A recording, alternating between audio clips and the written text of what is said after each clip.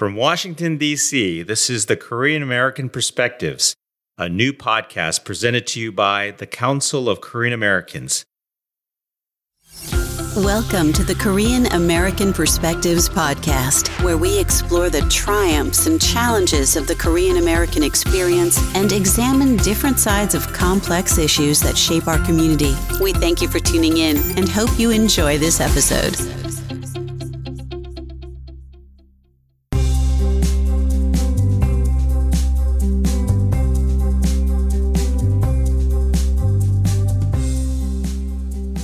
Welcome back to the Korean American Perspectives. My name is Jessica Lee. I'm Senior Director of the Council of Korean Americans, and I'm here with my co-host, Dr. Abraham Kim.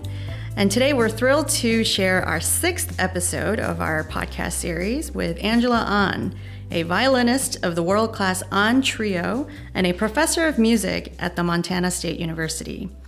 Abe had a chance to interview Angela over video recently, and they had a fascinating conversation about Angela's history of discovering music at a very young age, coming to the United States at age 9 to attend Juilliard with her 2 sisters, and then eventually going on to releasing a number of albums and performing globally.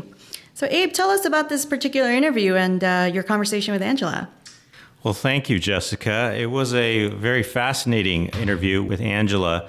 I knew Angela from my days in Montana. She was one of the few Korean Americans that were living in that entire state along with me and a few others. But it was a real interesting to dig into her life, and I didn't realize the number of accomplishments as well as just the important people that she's been meeting around the world as a performer with her sisters. In this interview, we dig into her childhood. She came to the United States with her sister at a very young age of 9 and then went on to get trained in Juilliard, as you mentioned. And then also she became an important musician as well as profiled in magazines like Time Magazine in 1987 and performed at the White House at the state dinner when President Obama had welcomed South Korean President Lee Myung-bak. But also, finally, we talked a little bit about she as an educator. She is, as you mentioned, she's a professor of music at Montana State University, and talked about the importance of art education, the arts, and how it's not only important for our communities, but also important for shaping our lives. And as a music professor, how she is really nurturing as well as sculpting the lives of these young people as they consider other future careers, not just music. So it's a wonderful interview, and I look forward to sharing with you. Great. Well, without further ado, let's turn over to the interview now.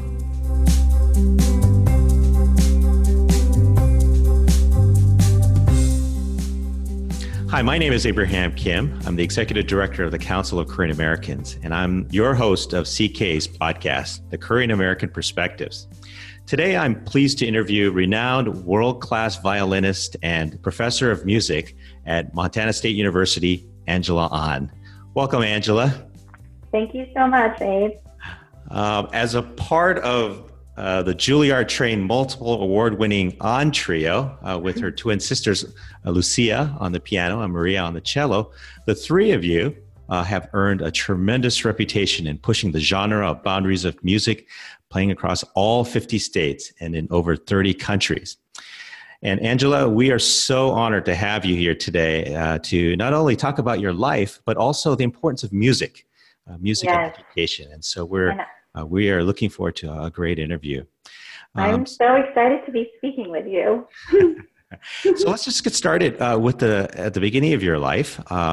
You and your siblings were born in South Korea, and you came here at the age of 9, and you moved to New Jersey, where you and your twin sister soon after entered into the Juilliard School to further your musical training. Tell me a little bit about that transition. You were old enough to actually have a certain level of self-awareness that you were in Korea and then came to the United States. Tell me about that.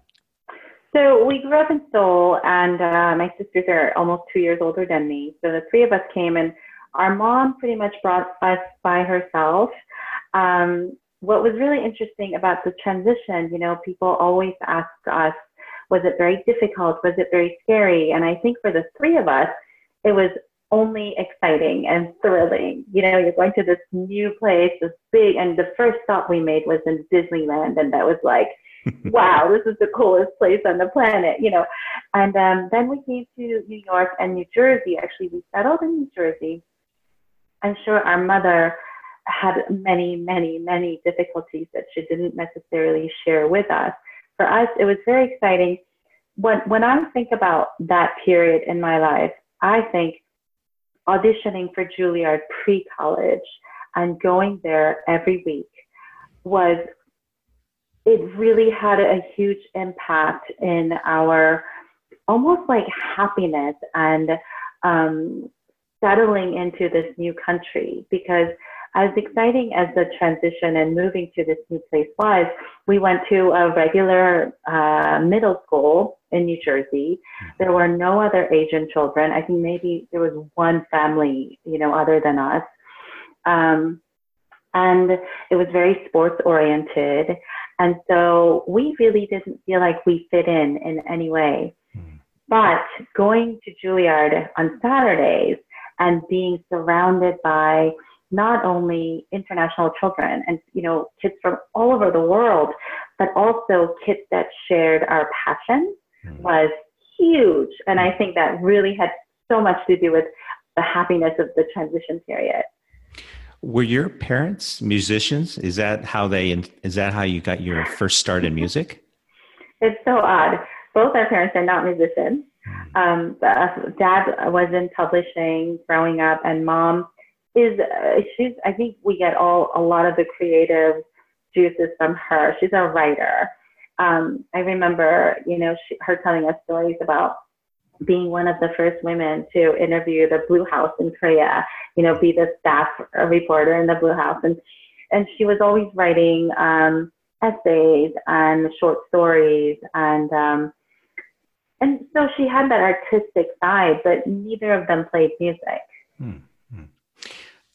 It must have been an interesting dynamic that, you know, all three of you, all three siblings were musicians.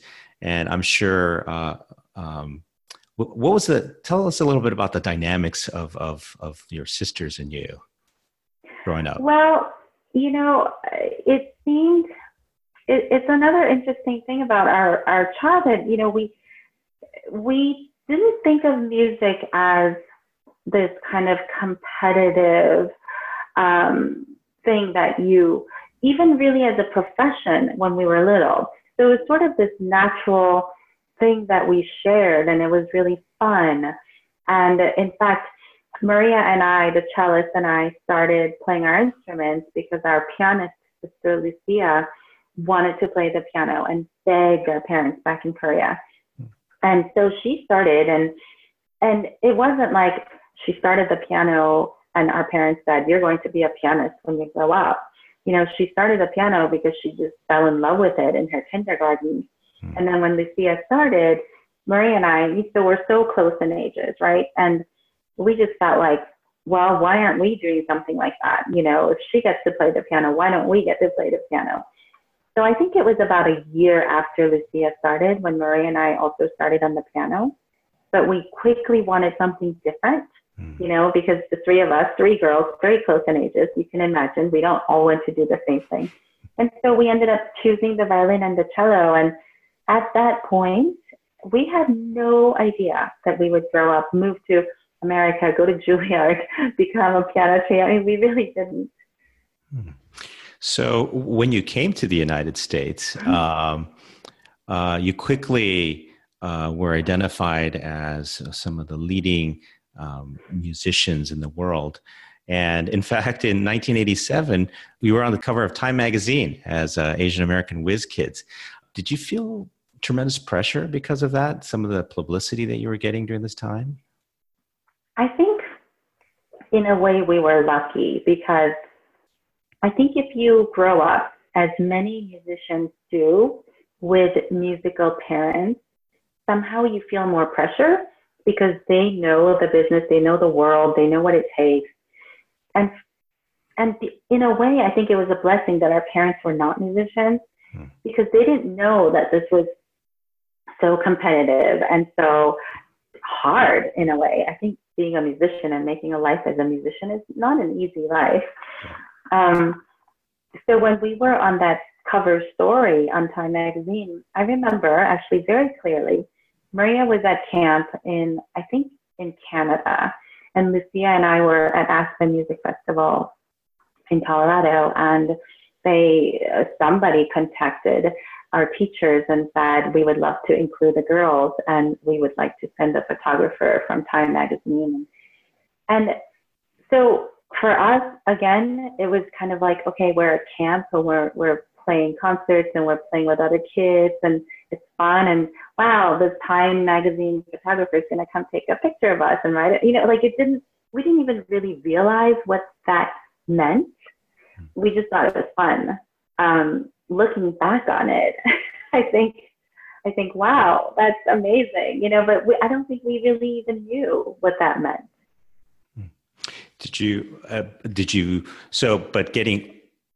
As you grew older, did you feel, I guess you had alluded to it, living in an Asian family, feeling the sense of pressure to constantly achieve and succeed and being, I guess, a face for the community.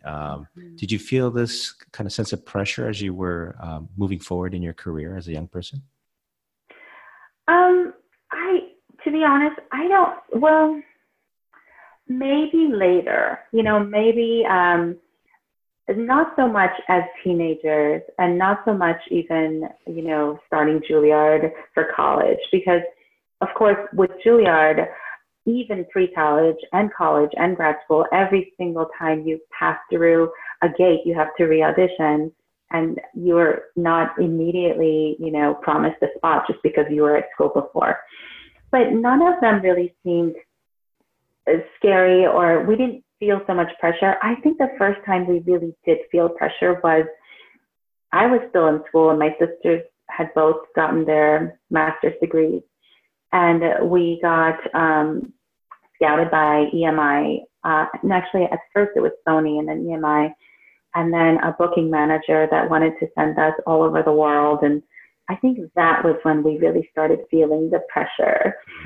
But, it's a lot for a 20-something-year-old to be all of a sudden going all over the world traveling, and there are anywhere between 100 and 3,000 people who bought tickets to go see you play. And it's incredible what it takes, I think. And if your flight is delayed and you're tired, or if you have a flu and you have a fever, no one knows that. You still have to go out and perform. So I think that's when it was when we really started full-time touring, when we really felt that pressure. So let's move forward in your career. Can you elaborate on your music style and selection? The On Trio has often been described as genre revolutionaries, and your music is not purely classical, but it's been described as a masterful combination of diverse genres, including rock music. So could you describe what style of music that you play? I would say that what we play is classically based music. So obviously we all have classical training. And then it's really, I kind of still think it's classical music, but what is happening in the classical music world, just like, when Brahms wrote a trio, he took things from Bach and earlier composers. So then composers now are taking ideas from everything that surrounds them. It's just the world has become bigger and cultures have blended more. So for me, our style is really just something that is very relevant to the world now. And I think the selections that we make come from, of course, our kind of passions and sort of the things that we're interested in, but it's also the composers that we run into and the artists that we run into. So as you're traveling, you meet, for example, a rock band in the Czech Republic, and at least us, we end up collaborating with them. we live in New York and we end up collaborating with a dance company that's based in New York. We went to Korea and fell in love with these b-boy groups. Do you know about b-boying, right? Yeah. And so we ended up collaborating with a very well-known b-boy group, like an event in a very traditional art center, which was really cool. But just, or you run into singers and then you think, oh, it would be so cool to work with them. So then you end up collaborating with them.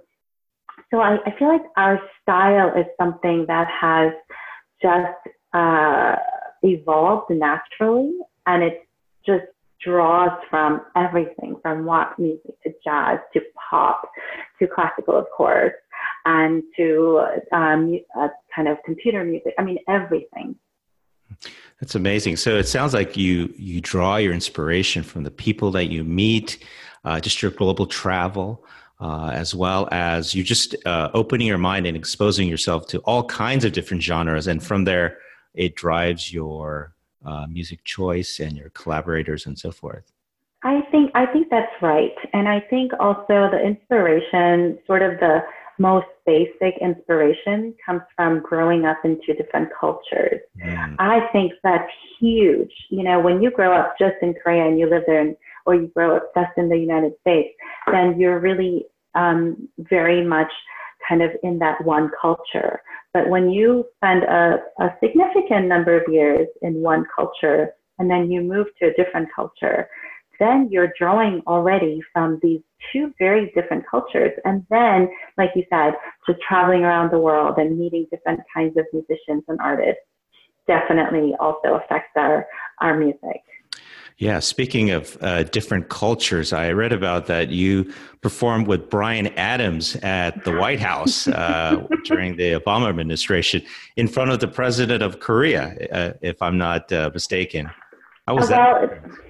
Well, that's a little bit, okay, so there are two separate things. So the Bryan Adams was while we were at school. Okay. It was in the time of MTV Music. And they called on some Juilliard students to come and perform with Bryan Adams. But it was very significant because, for two reasons. One, I think it was the first time we really understood this idea of what a rock star is, and, just working with them and playing with them. And also, it kind of inspired us to create our Unplugged album. Unplugged, we kind of got from the MTV Unplugged. So that was really fun. The White House was very separate from Bryan Adams. It was in the Obama administration, and President Obama had invited then Korean President Lee.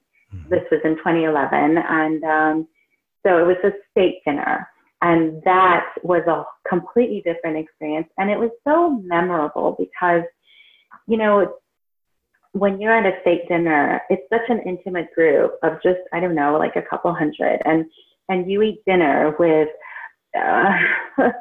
like everyone from, American and Korean dignitaries. And in fact, playing a concert on this made up stage on, I think it was in the red room or the blue room, and everyone is sitting just feet away from you. So, there's then Secretary General Ban Ki-moon and the President Obama and Vice President Biden and Korean President and First Lady Lee and Hillary Clinton was at my little 8-person dinner table with me. It's incredible too. It's such an incredible honor. And what we found so fascinating about that experience was when you walk into the White House and they have already vetted you and made sure that you're, safe to be there, then it's like playing any other concert or being with any other people. It's so casual and warm and inviting. And so it was just incredible. What did you play that evening? We played, of course, we thought very, very hard about what we wanted to play. And we ended up playing one of our absolute favorite pieces that we just recorded actually on our Blue album called Skylife, written by David Balakrishnan. And we ended up performing two of our favorite Astor Piazzolla pieces because I think this great Argentinian tango music is loved by all, but especially Koreans. Wow. I'm sure it was just an amazing evening of not only important dignitaries, but just a fun evening with the music and bringing the two cultures together in a wonderful place like the White House. Yes, it was so fun. And it was the thing that made the most, I think, biggest impression on me was just how warm it was. It was lovely and so many hugs. And it was just like, oh, wow, this is so cool. Well, you are an educator as well. You're a professor at Montana State University, and you're also teaching. Obviously, you're teaching as a professor there. I wanted to talk to you about your perspective on the arts and arts impact on education and the community. Arts is often seen as an important bridge between cultures as well as different countries. I understand you're also a member of the Montana Arts Council as well, which also its main mission is to bring the arts into communities all across the state of Montana. So just from a more kind of general sense, why do you think the art is critical in one's education and the health of a community? I think arts is critical because of what it takes, the idea of creativity. And here's what I think about a lot. No matter what you do, whether you're a lawyer, a doctor, or a writer, or a chef, or a politician, I really think what you need more than anything else is creativity. And so for me, bringing art to every person's life and all the communities and even businesses is very, very important. And I think about this quite a bit too. So my students are maybe about half of them are music majors, but the other half are not. They're English majors or engineering majors, or business or nursing or whatever that's not music. And every single thing that we talk about at the lesson and all the things that I teach them, things like patience, attention to detail, listening. Listening is more important than anything. So listening to the violin, listening to each other if they're playing in a group, and being very, very thoughtful. You think about all those qualities and those are what everyone needs to succeed, even if you're not in music. Oh, so through music, you're teaching them life skills. Yes, absolutely.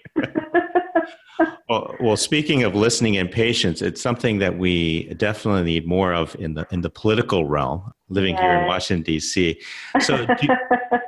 So do you think the arts have a role to play in politics and international relations? Well, think about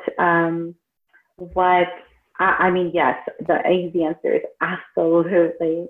And think about what we have just been talking about is that listening skill and being thoughtful and patience, and those are things that I think if politicians, and I know it's easier said than done, I'm sure, but I think those are really, really important things to think about. Imagine if every politician was forced to play in a string quartet or a piano trio with each other, in different parties.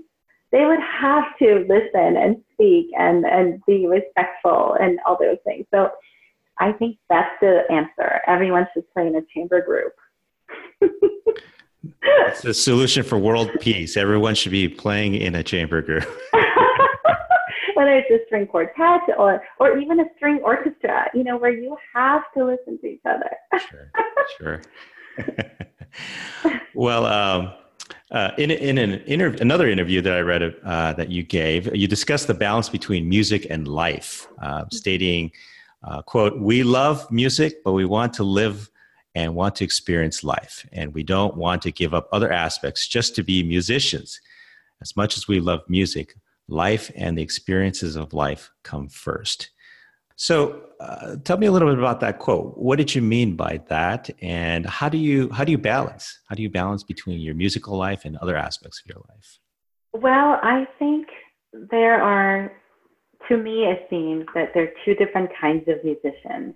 There's one kind that lives and breathes music. They play music, they read about music, they listen to music, they study music.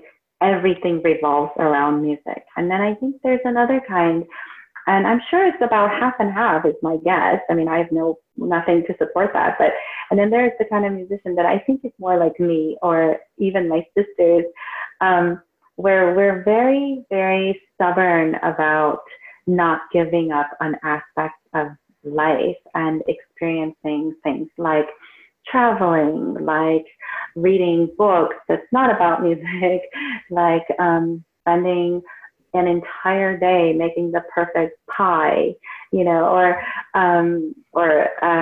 I mean, for me anyway, I try to ski as much as possible in the winter, and in the summer, I try to hike and play tennis as much as possible.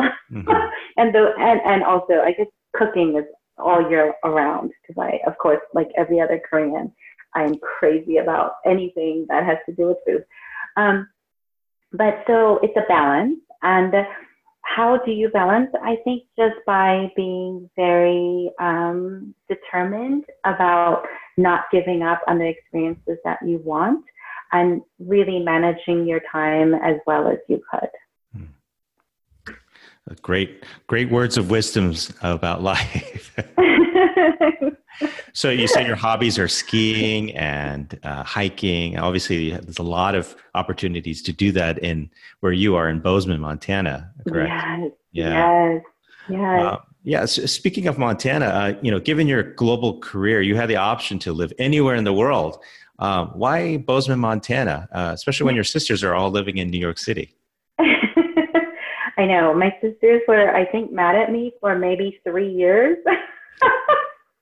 And now they're finally not mad at me, but now they come as much as they, as more than I think they should. No, I'm just kidding. Moving to Montana had nothing to do with my work, actually. It had everything to do with my personal life. I very briefly, without giving too much of a personal, I fell in love with someone in Montana and moved here, and that relationship didn't work out. But what I got out of it was an incredible love for this state, and especially the town that I live in, Bozeman. And everything changed. Actually, my life changed when I got to Montana. Leaving New York and having lived in New York City for 20 years, I think the only thing I worried about when I first decided to move to Bozeman was, will I become kind of, I don't know, softer, like less inspired? Because New York is so busy and New York is just so energetic. Mm-hmm. And what was really interesting was the opposite happened. I became more focused. I had the space to literally the space, but also philosophically and intellectually, the space to grow and create. And I think it is the best choice I've made as an adult, was moving to Montana. Well, having lived in Montana for 6 years, coming from DC, I completely understand what you're talking about. Less distraction. And there's something inspirational about being in the middle of natural beauty, right? And also, like you said, space, and people are very kind, and the sense of community within the state as well. I think all are important factors that help to, give a sense of freedom, I would say. Yeah, I think we talked about this briefly before, but every time my mother comes to Bozeman, she always mentions the fact that this reminds her of a small village in Korea, where everyone really looks after each other. They all come together. If you make a really great meal, the first thing you want to do is share it with other people. I have this fortunately a very large group of friends in Bozeman, and they all, when I get busy, they go and look after my mother. It's incredible. They call her and say, hey, do you want to go for a drive, or you want to meet for coffee? And I don't see that happening in New York City because of the tempo and just the lifestyle. When I was invited by the Arts Council to be in the Arts Council, Governor Steve Bullock called me on the phone and left me a message. And, I just can't imagine that happening in New York. It's incredible to be in this place that is just so community oriented and just so open. As one of a handful of Asian Americans in Montana, what challenges and opportunities have you faced? Well, the opportunity, I think, is amazing because I feel like I can be the Korean ambassador and teach people about my culture and especially about food. And it's an incredible opportunity to be able to make a difference. And, and beyond being Korean, I actually think about the fact that I can teach my kids at school. I can really make a difference, taking my Juilliard training and bringing it to this small community. And I actually have, I think, 4 of my kids now that have all gone on to teaching in public schools all over Montana, in Missoula and Great Falls and Billings. And that's incredible. So I'm taking the things that I learned from my teacher, and then also even culturally, the things that we were talking about earlier, the life lessons, and they're going out and teaching that to other little kids. And so that's really cool. The challenges for me, the biggest challenge is not being able to go to Koreatown and just have a great bowl of kimchi jjigae when I want it. So where do you get your kimchi? I guess you go to Iho Pomeroy's restaurant, right? Yes. We are, one of our council members is Korean and she's wonderful. So yes, there is Iho's restaurant. We actually have 2 Korean restaurants in Bozeman, but when I moved here, I remember, and I decided to actually stay permanently, my mom said, you have to have a kimchi refrigerator. And so now, every time she comes, she makes me enough kimchi until she comes the next time. So like 6 months worth of kimchi. Wow, that's a lot of kimchi. One of the things she asked me to buy the first time she visited me was one of those big stainless bowls, that you can make like 10 heads of cabbage kimchi. Do you find Montanans naturally interested in Korea? Do you get a lot of questions about Korea? I do. And also I'm able to share so many things about Korea with my students, with my friends. I do. Yeah. I think Montanans, because it's such a large state geographically, but it's such a small state number-wise. We just made 1 million people like a couple of years ago. And so I think they are very, very interested because there isn't such a big diversity here, which I miss that too, actually, about, the sort of not hearing so many different languages walking down the street. But yes, I think they're very curious because in a way they're so insulated.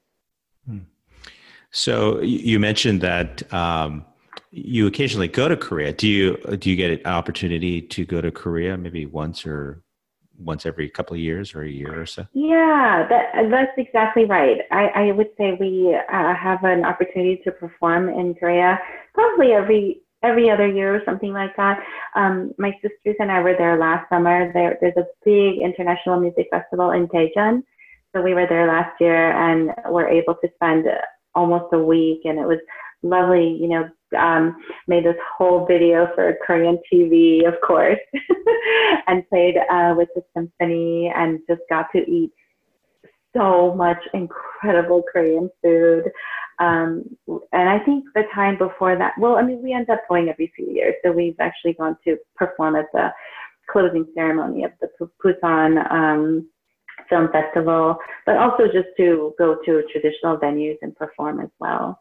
That's great. So just a final couple of questions I wanted to ask you. You're currently a tenured professor of music at the Montana State University. And as we've already discussed, you're in a community that there are not a lot of Korean Americans. I'm wondering how important it is for Korean Americans to be in communities that are there is not a lot of diversity and not a lot of people who have access to Korea. I'm wondering what kind of influence that you're having in your community, being perhaps one of two sole representative of our culture there. I think every Korean American should travel and meet, go into especially communities, that aren't New York or LA or Chicago or DC, and teach, or it's not even so much teaching, but share our culture with everyone. I mean, think about all the things that our culture has, the sense of family and the care for. I think we have a great passion for beauty, when it comes to food and everything from colors and even just how we are with each other, sort of this always sharing, always encouraging. I mean, I think all those things are great things for us to be sharing with other communities as well. Respect for the elders. I think that's a huge one. Filial piety. That's an important part of our culture. Yeah, right? Yeah. So with such an illustrious career, I know you're still young, but have you reflected on what do you want your legacy to be as a Korean American leader? What do you hope to leave to our world? Because you've played wonderful, beautiful music, you've walked on this earth, and you've taught so many students. What do you want your legacy to be? It's funny. I don't think about my legacy so much. I really don't. But what I would love is, while I'm here, just to share the beauty of music, the beauty of kindness, and the beauty of the sense of sharing, and not kind of being holed up by yourself, but really spreading your love and your passion for the beautiful things like music as much as I can. Of course, now that I'm a full-time teacher as well, I think about really instilling these very important qualities in my students and showing them, hopefully by example, of what I'm doing in Bozeman and what I do around the world, and and trying to bring as much music as possible to my little community while I'm here, but then also to the world. So, for example, I created a lunch series at the hospital where I bring students and have them play music for people that are sitting, and they can just stop anytime and have a sandwich, and it can be not only the patients that are well enough to go into the lobby, but the staff and the doctors and the nurses, and I'm also hoping that eventually I can actually bring students to places in the hospital where people can't get out of their bed, and so just kind of like everyday sharing of the beauty of music and the arts and creativity. Wonderful. That's a wonderful way to end this interview. Thank you very much, Angela, for your time and your contribution to our community, to the Montana community, as well as really being an ambassador for our culture. So thank you very much. Thank you, Abe. It was great talking with you.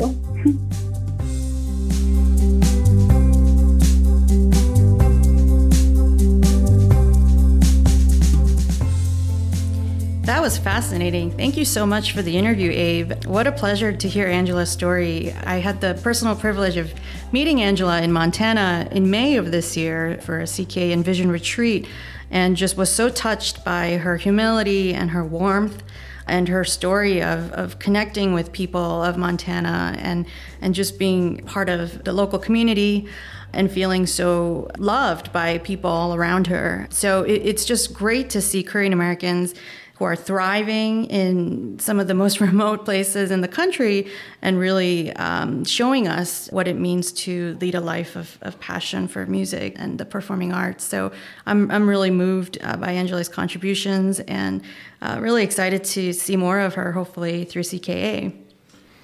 Yes, she's an important ambassador for us in places like Montana, and it was a real honor to, like you said, meet her recently, as well as interview her.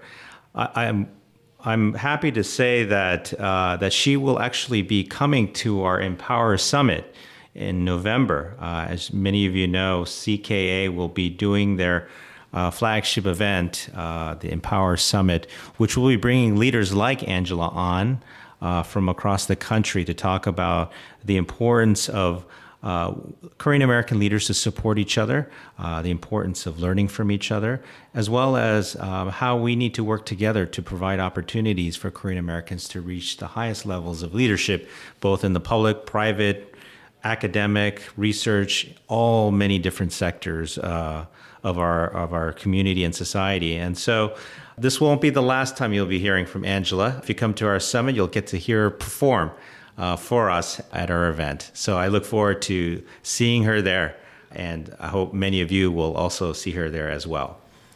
Well, great. We are so happy to have you on today to hear Angela's story and look forward to connecting with you in 2 weeks' time for the continuation of this podcast series, Korean American Perspectives.